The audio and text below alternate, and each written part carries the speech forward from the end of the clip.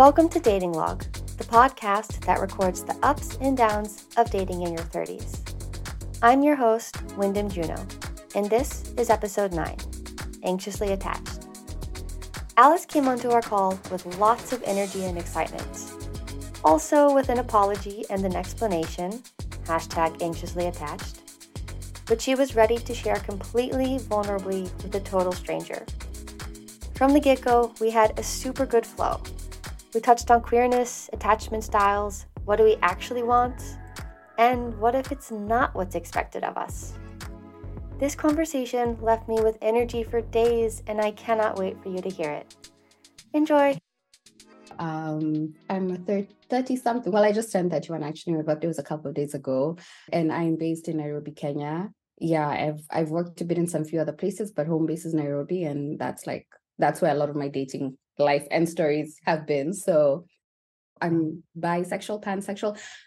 I use queer because it's just like I feel like it helps me. It feels like a very grounding space to stand on, because it's like I feel like I've been attracted to people who are of all different genders, so I don't really feel like I'm attached to one particular orientation, if that makes sense.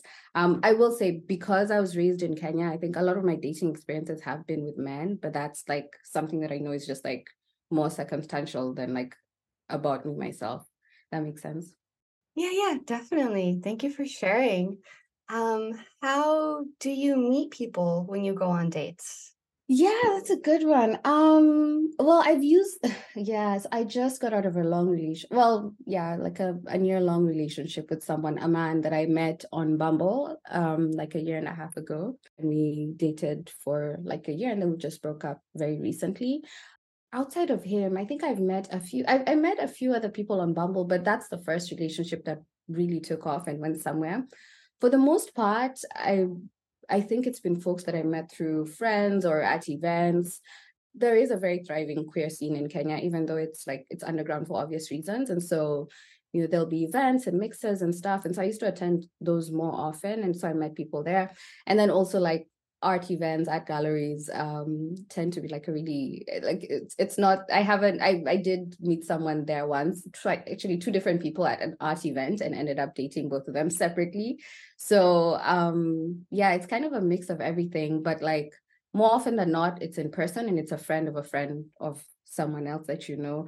And then I don't know how the online dating scene is in Nairobi. I have quite a few friends who've married, not in Nairobi though, like people in the States who married folks they met on the apps, but I feel like it's not as much. Well, I don't know in Kenya, maybe it's not. It's hard for me to tell how common it is in Kenya right now. So for me it's usually a mix, but for the most part it's been folks I met in person. Is that how people are generally meeting other people in Nairobi? Because you say you don't really know, but what about your friends? What are they doing? How are they finding dates? It's funny because I studied in the US, and then I came back to Kenya after graduation. And so I have a pretty good mix of friends who are based many of them abroad, but then a lot of them also based in Nairobi. I would say that for my friends who are based in the States, last year I went for a wedding, and this year I'm going for 2 weddings where they met their person on an app. Right. So it's like as far actually like, and I think as far back as like 2018, I was going for weddings where people met online. When I think about the experience in Kenya, I think 2 things. It is happening, but perhaps one thing that kind of masks it is that you end up meeting the people you meet online tend to be folks who are in your circle anyway. Like Nairobi, the middle class community is not that big. It's quite incestuous, you might say. So you will end up meeting folks that you probably would have met anyway through like 1, 2, 3, 4 connections. So it's not that far removed. So even when I know of folks who've met online in Nairobi, it's tended to be, they've met people who it turned out they knew, or like I knew or someone else knew. So it's often been like there's still like some sort of connection that would have brought them together anyway, I guess. Yeah. You mentioned that you were just out of a year-long relationship. How are you feeling about that?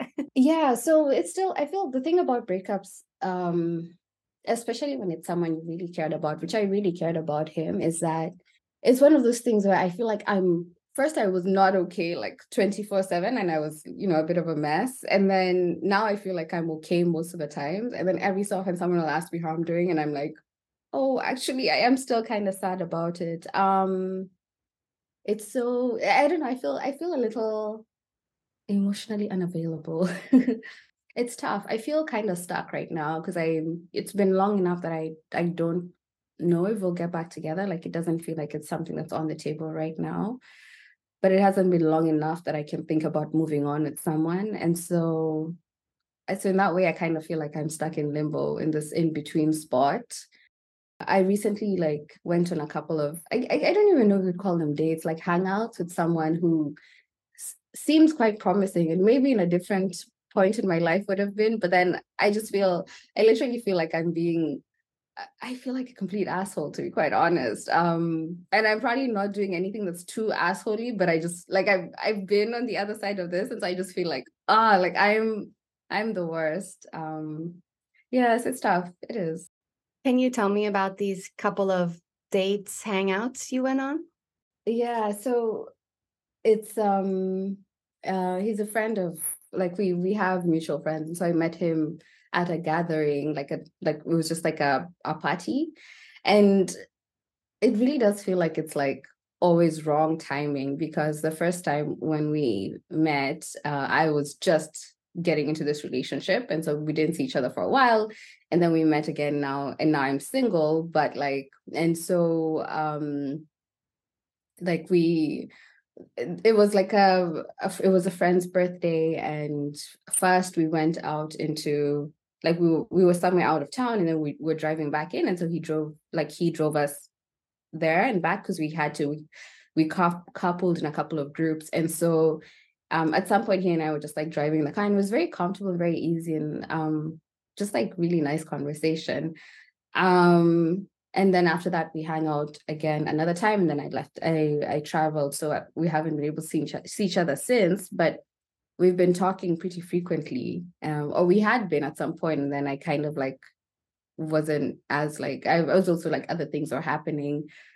But I think so. Are you familiar with attachment theory and attachment styles? Yes, but no one's talked about it on the podcast yet. So please go ahead, explain a little bit and say what you want to say. Yes. Yeah. No, I mean, so basically it's, and I mean, like this, of course, there's always like, it's scientific, quote unquote. Like there's always questions about how correct it is, but basically it's the idea that like based on how we attach to our caregivers, i.e. our parents or whoever brought us up, we have certain habits or certain strategies that we lean on when we are attaching to romantic partners, but also to friends. Basically, like how I mean, it's like the basic science or the basic facts of it are depending on the home you were raised in, like you show up in certain ways in your relationships as an adult. And there's like tests and stuff, and I can send this to you afterwards. But like I've done this test, like I do this test very regularly to kind of keep tabs on my attachment style. Which I just feel like, yeah. And the first time I did this test, I was anxiously attached, which I feel like I think if you're anxiously attached, you're probably the person who's doing this test, because anxiously attached people tend to like, well, people who have anxious attachment are probably the ones who are most invested in like figuring out what's going on with them, because what it means is that in relationships, anxiously attached people tend to take on more of the blame when things go wrong, and more of the burden for like initiating. So anxiously attached people tend to take on more of the effort on that side, and then avoidantly attached people would be on the other side, so they tend to retreat, and they're less like they're more self-sufficient, and when how they show up in relationships is very much reflective of that. I've really butchered it, like there are really good articles about this. And then there's like the lucky few people who are securely attached, which means they walk into relationships and they're just like, I don't even like, for me, it's a learning process. I've been figuring out with my therapist, like, okay, so sometimes I'll tell her something and she'll be like, yeah, that like that's your attachment style. And I'm like, wait, like what do securely attached people do? Like it really for me is like this big mystery. Like what do people who are securely, but basically if you grow up and your parents were receptive and your home was calm and like, and they were attuned to your needs, like you show up in life like knowing that the world will take care of you, and and that for me is like, because I had like a crazy upbringing, and my folks had like their own, like my parents were divorced, and it was like a really messy divorce. So I feel like for me, the idea that like the idea of like calm, it's just like not consciously I wouldn't say it, but then subconsciously I feel like I would gravitate towards like mess, or towards like things that were not calm and easy. Yeah, and so, and then the fun, like, so yeah, so the like God's chosen few are securely attached, but then some people happen to have like elements of both anxiously and avoidant, like they're both are anxiously and avoidantly attached, because like, like if you went through some shit when you were younger, it tends to reflect. And like none of this is set in stone. Like you can start off secure and maybe have a bad dating experience and then end up being a little more avoidantly or anxiously attached. Or you can start off anxious and then kind of like work your way to something that's more secure. So I feel, so I've been doing, anyway, all of this is to say, when I first did this test, I thought I was anxiously attached. I came, like it said I was anxiously attached, and I've been trying to do the work, like get to a more secure attachment, which is just like a lot of therapy and a lot of like work on like my trauma and like things that I wasn't aware of that I was carrying, or beliefs that I had about like relationships. So yeah, so anyway, so it's, but where all of this was going, I feel like I just like went on such a tangent, but like where all of this was going was, I was gonna say that like this is because I'm actually attached, I'm very self as actually attached. When I think about my dating relationships, I'm very accustomed to being on the side where I'm trying to like win someone over, or I'm trying to convince someone to like, you know. So now that I'm like just out of this relationship and I'm in this position where someone is trying to like build that connection, and I'm not as receptive or as like engaged as I normally would be, it's like a very odd experience for me. I feel like, oh, like this is what, like maybe like this is like what it is to be on the other side of that. It feels strange. It just feels like it's not what I'm used to, if that makes sense. So I'm used to being the person who's like, yeah. And you've, in the meantime, since your, let's say, last relationship in the last years of your life, you've been doing therapy and you've become aware of these things. And now you've reached another level, I guess, of approaching dating and relationships. Is that right? I think part of it is that, like, I definitely think that I'm more securely attached now than I was a couple of years ago. But I also, I mean, I do recognize that I'm emotionally unavailable right now. And so, yeah, and so it's almost like, okay, maybe, and, it is what it is. Like, it makes sense that when you've just gotten out of a relationship, you wouldn't be immediately ready to jump into something new. But it's always it's very unusual for me to be, it feels, I don't know, it just feels unusual. It feels odd. I have so many questions, but do you notice a difference in the dating scene between, let's say, the heteronormative world and the queer world? Um, I think yes. And then I think there's the added element of living in a country where your existence is criminalized. So I think there is, and I think, yeah, for sure, that like the messiness and the chaos is still, I don't think it's unique to the heterosexual world. I think it looks different, right? Like I think that, when I'm thinking about dating a man in Nairobi, I'm thinking about the gender dynamics in a certain way. I'm thinking about the fact that, oh, is he going to be like a misogynist guy? Like, are we going to sit down, like the first few things he says are terrible? Or are we going to like have a nice time? And then I start to notice things here and then I'm like, oh, hold on a second. Like, is this someone I want to be with? Right. So you're always kind of like making those deliberations as you go along.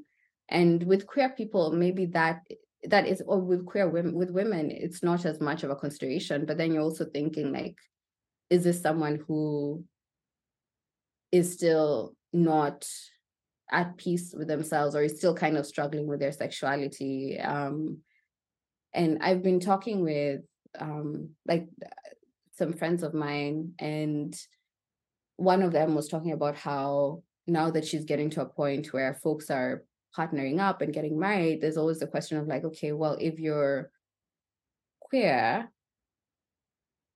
how are you going to navigate that, right? Like, do you get married and just invite your friends? Are you going to essentially hide a whole marriage from your family, right?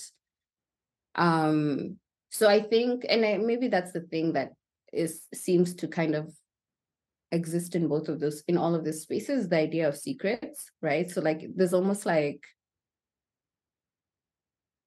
I don't, I don't think it's just about like yes, part of it is like hiding relationships from other people. So like whether you're queer and hiding your relationship from people who are very important in your life, or you're straight and you have and if you're having an affair and you're hiding that from important, like, or you're hiding a family from another part of your life, right? So there's idea of like secrecy, I think, but I think it goes even beyond that. I think that even when people are together in relationships, sometimes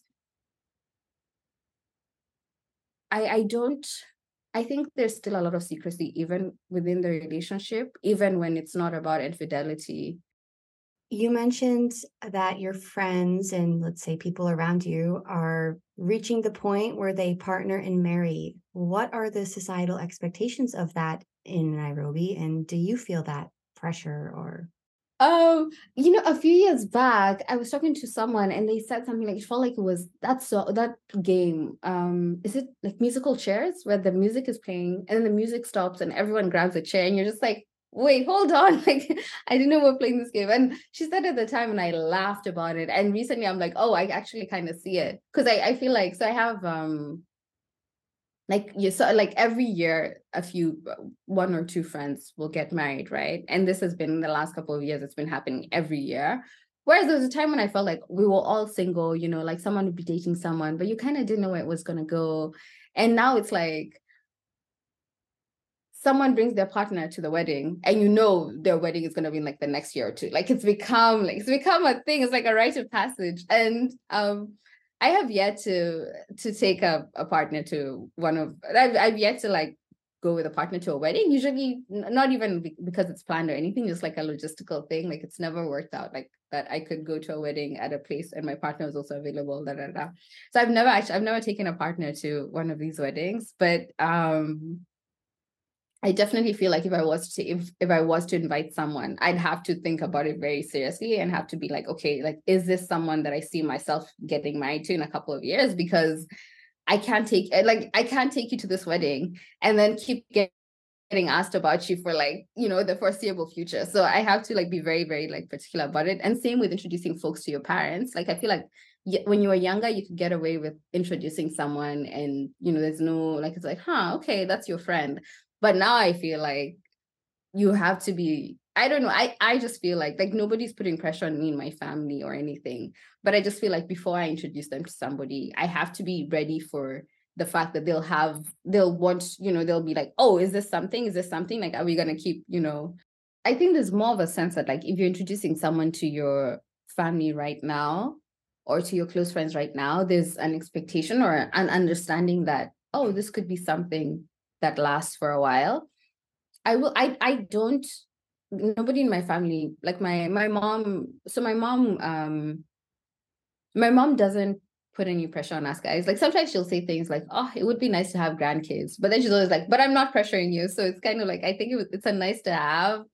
But I think for us, she's just like not as attached. She's more attached to the idea of us being happy and healthy than us being partnered up.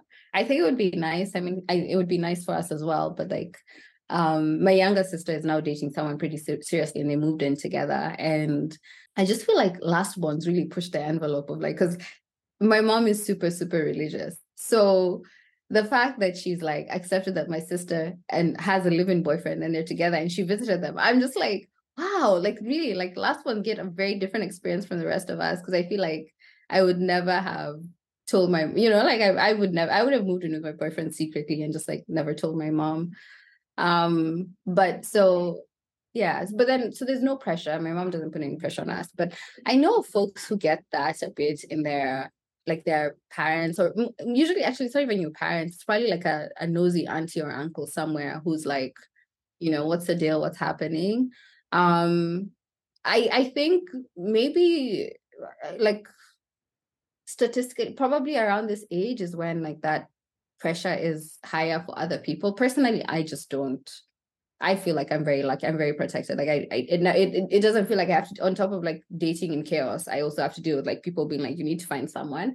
Um, yeah, but I'll say internally, and I've never been the kind of person who was like I wasn't the kid who would be like planning out my life and being like, I want to get married. Like it's never been a thing. Getting married has never been like at the top of my mind. And it's still not like I don't think my life is less meaningful if I don't get married. But I'll say it's sometimes tough when everyone around you, or when it feels like everyone around you is partnered up, or when you're sitting at a gathering and like everyone's with their person and you're kind of on your own. And it's like everyone's being kind and generous and open, but it's still, I went for like not long after I had ended my relationship, I went to the coast of Kenya with some friends, and I was the only person there who was not in a relationship. So everyone was there with their partner except for me and this other guy whose partner was in Germany. So and that's like there was a point where we were all walking on the beach and I was just like, oh, just like I'm so happy for everyone, but also like, oh, I cannot do this, because everyone was holding hands and looking to the sunset, and like you could just tell like everyone was having their moment, and then I was having my own moment on my own, but it was a very different experience from what the rest were having. How was that moment for you? What was going through your head just seeing everyone partnered up around you? Yeah. Well, it was a whole weekend of this. So there were lots of like it was a whole weekend of like everyone sits next to their partner, and then they, like, and it's the coast, it's beautiful. It's like it's such a nice destination to go with someone you love. I'm like, so yeah, so I'm happy. I was happy for everyone, right? And this was just after I had gotten out of my relationship. But I think I was not I wasn't ready for it, and I wasn't ready for that. That's the first time I've actually been in a space where everyone else was in a serious long-term relationship. So I think I also just wasn't prepared for it. And so I feel like a lot of it is like I hadn't prepared myself for the possibility that at some point in my life I will be sitting in spaces and everyone else will be coupled up, or most people will be coupled up, and I will not. And even though even though I wouldn't think about marriage or like that wasn't at the top of my things that I need to achieve or attain, it never occurred to me that meant that, as a matter of fact, or like that would lead to me being in the spaces as a single person surrounded by all these romantic couplings. So I think a part of it is almost like I'm almost like, like this this is what it's going to be now. I'm so kind of surprised. It's a little unexpected. It's a little like, okay, like this is an adjustment, getting used to like a different kind of, I don't know, it feels very different and unexpected. Um it was hard at the time because I was newly single. It was really, really hard. And um it was nice to be away from home at the time because I really needed to get away from, like, I needed that. But it was very tough to being in a space and to realize, oh, like I could have been here with my person and I'm not. And now I have to watch all these other people be really happy together and kind of feel a little bit sad for myself. But then also like I can't just like feel sorry for myself, because then I don't want to be the downer at this event. So I also don't I feel at the same time, sometimes I look at my friends who are like in serious relationships, like married and or approaching marriage. And when you've been friends with someone for a long time, you've seen them be messy. You've seen their best sides, but you've also seen their worst sides. And sometimes I'm like, well, if they can be if they're in a relationship and it seems to be working, like clearly there's hope for everyone. Like, and no, that sounds so rude, but less like that and more like, well, clearly then I'm not, like, it's not me. The fact that I'm not there yet doesn't mean that there's something about me that's so wrong and so broken. it's just, it's just a matter of finding my person. And so sometimes I'm like, okay, like I'll find someone who can accommodate my version of like weirdness or yeah. So I find it to be very comforting to see my friends. Like it's very reassuring in a way. But then sometimes I'm like, wait, hold on, maybe I'm just like completely disconnected to how bad. Like maybe I'm more of a mess that I'm acknowledging. But no, I think it's just reassuring to realize that okay, like you don't need someone who's perfect. You just need someone who fits your type of like weird or your I don't like the word crazy, but like someone who fits your like oddness, Uniqueness, but we say. Yeah, yeah. I use that word. Yeah, I like uniqueness. I like uniqueness. Is being in a long-term partnered relationship something that you're looking for and that you want in your life? I think I think there are things that I'm still not sure about. Like what, it's sometimes it's hard to envision my life partner or something like it's hard for me to envision what they would, like it's sometimes a little hard for me to like imagine what they would look like or what they would be like it's hard for lots of reasons. Sometimes that's like a little challenging for me to conceptualize.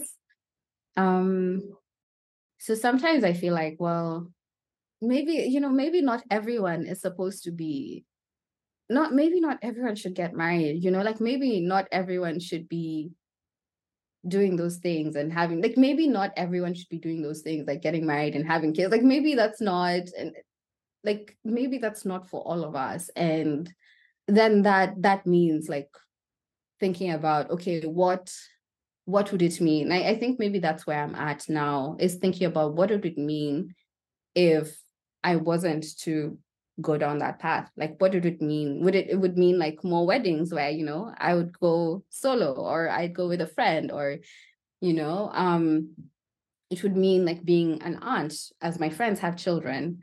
um but what would it mean? Because I think that also as a woman, especially if you decide to have children, there are certain trade-offs that you make, right? And so that for me does make me a little bit nervous, because I feel like I have like this window of a couple of years when I have to decide if I want kids or not. And I ideally wouldn't want to be doing it alone. Like I would want to have a partner, but then, you know, like, so then there's like the thought process, like, okay, if I want to have kids, what would I need in order to like set things in place to have children financially, but also like in terms of community. But then the flip side of it is, so what if I don't decide to have kids? What if I just don't decide like this is the life that I want to live? Like, how am I going to give my life meaning? And I think maybe that's also a shift that has happened as I've seen my friends take that path, is now I'm asking myself that question in a more like intentional way. And it's so scary, right? Because I feel like this is you I don't know, it's scary to kind of have to think about like, how do I give my life purpose and meaning when there's this other way that other people around me are giving their life purpose and meaning. And I feel like also like I've never been the person who would like plan for my future, but I also am not. I think the people who are very clear on like they're child free by choice, they don't, like the people who are very clear on like that's who they are and like that's who, so I feel like I'm neither one of these. I'm not in either of these camps. I'm just kind of in the middle living my life and trying to. So I don't know. And I would be interesting if like we spoke a year or two from now and maybe I'd have a very different perspective.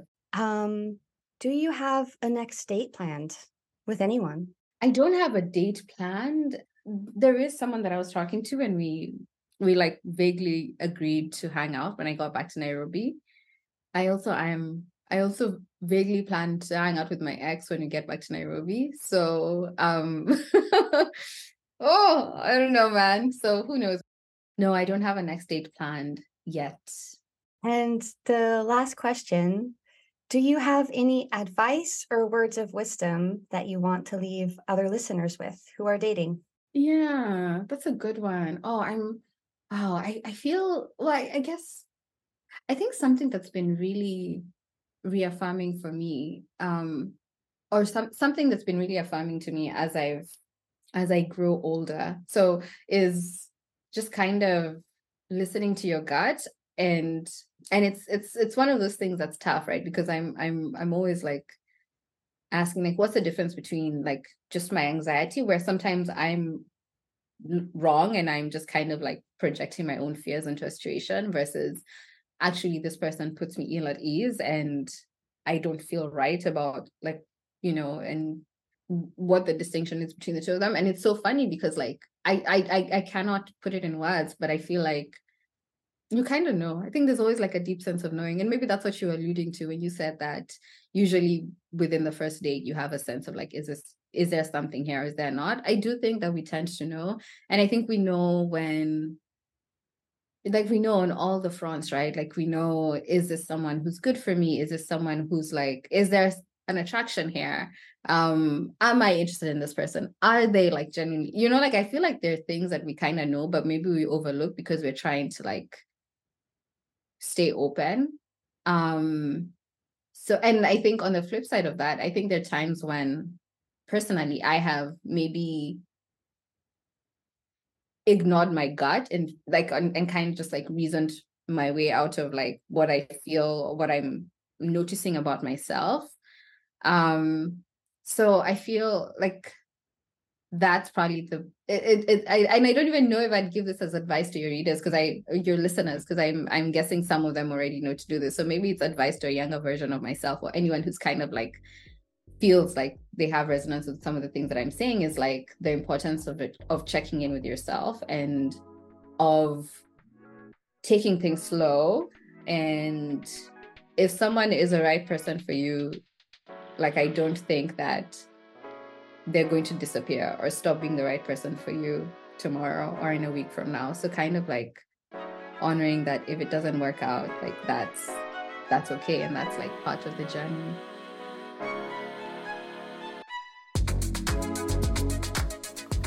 Dating Log is recorded and hosted by me, Wyndham Juno. It is produced by Harry Dark. Our artwork is in collaboration with Esme Hemming Studio. You can follow us on Instagram at Dating Log Podcast. Our website is datinglogpodcast.com. Check it out, we've just updated it. If you'd like to send us a message, you can slide into our Instagram DMs or send us an email at datinglogpodcast@gmail.com. Please like and subscribe wherever you listen, and if you're enjoying the episode so far, leave a review and tell a friend. We'll see you in a fortnight. Please don't ghost us.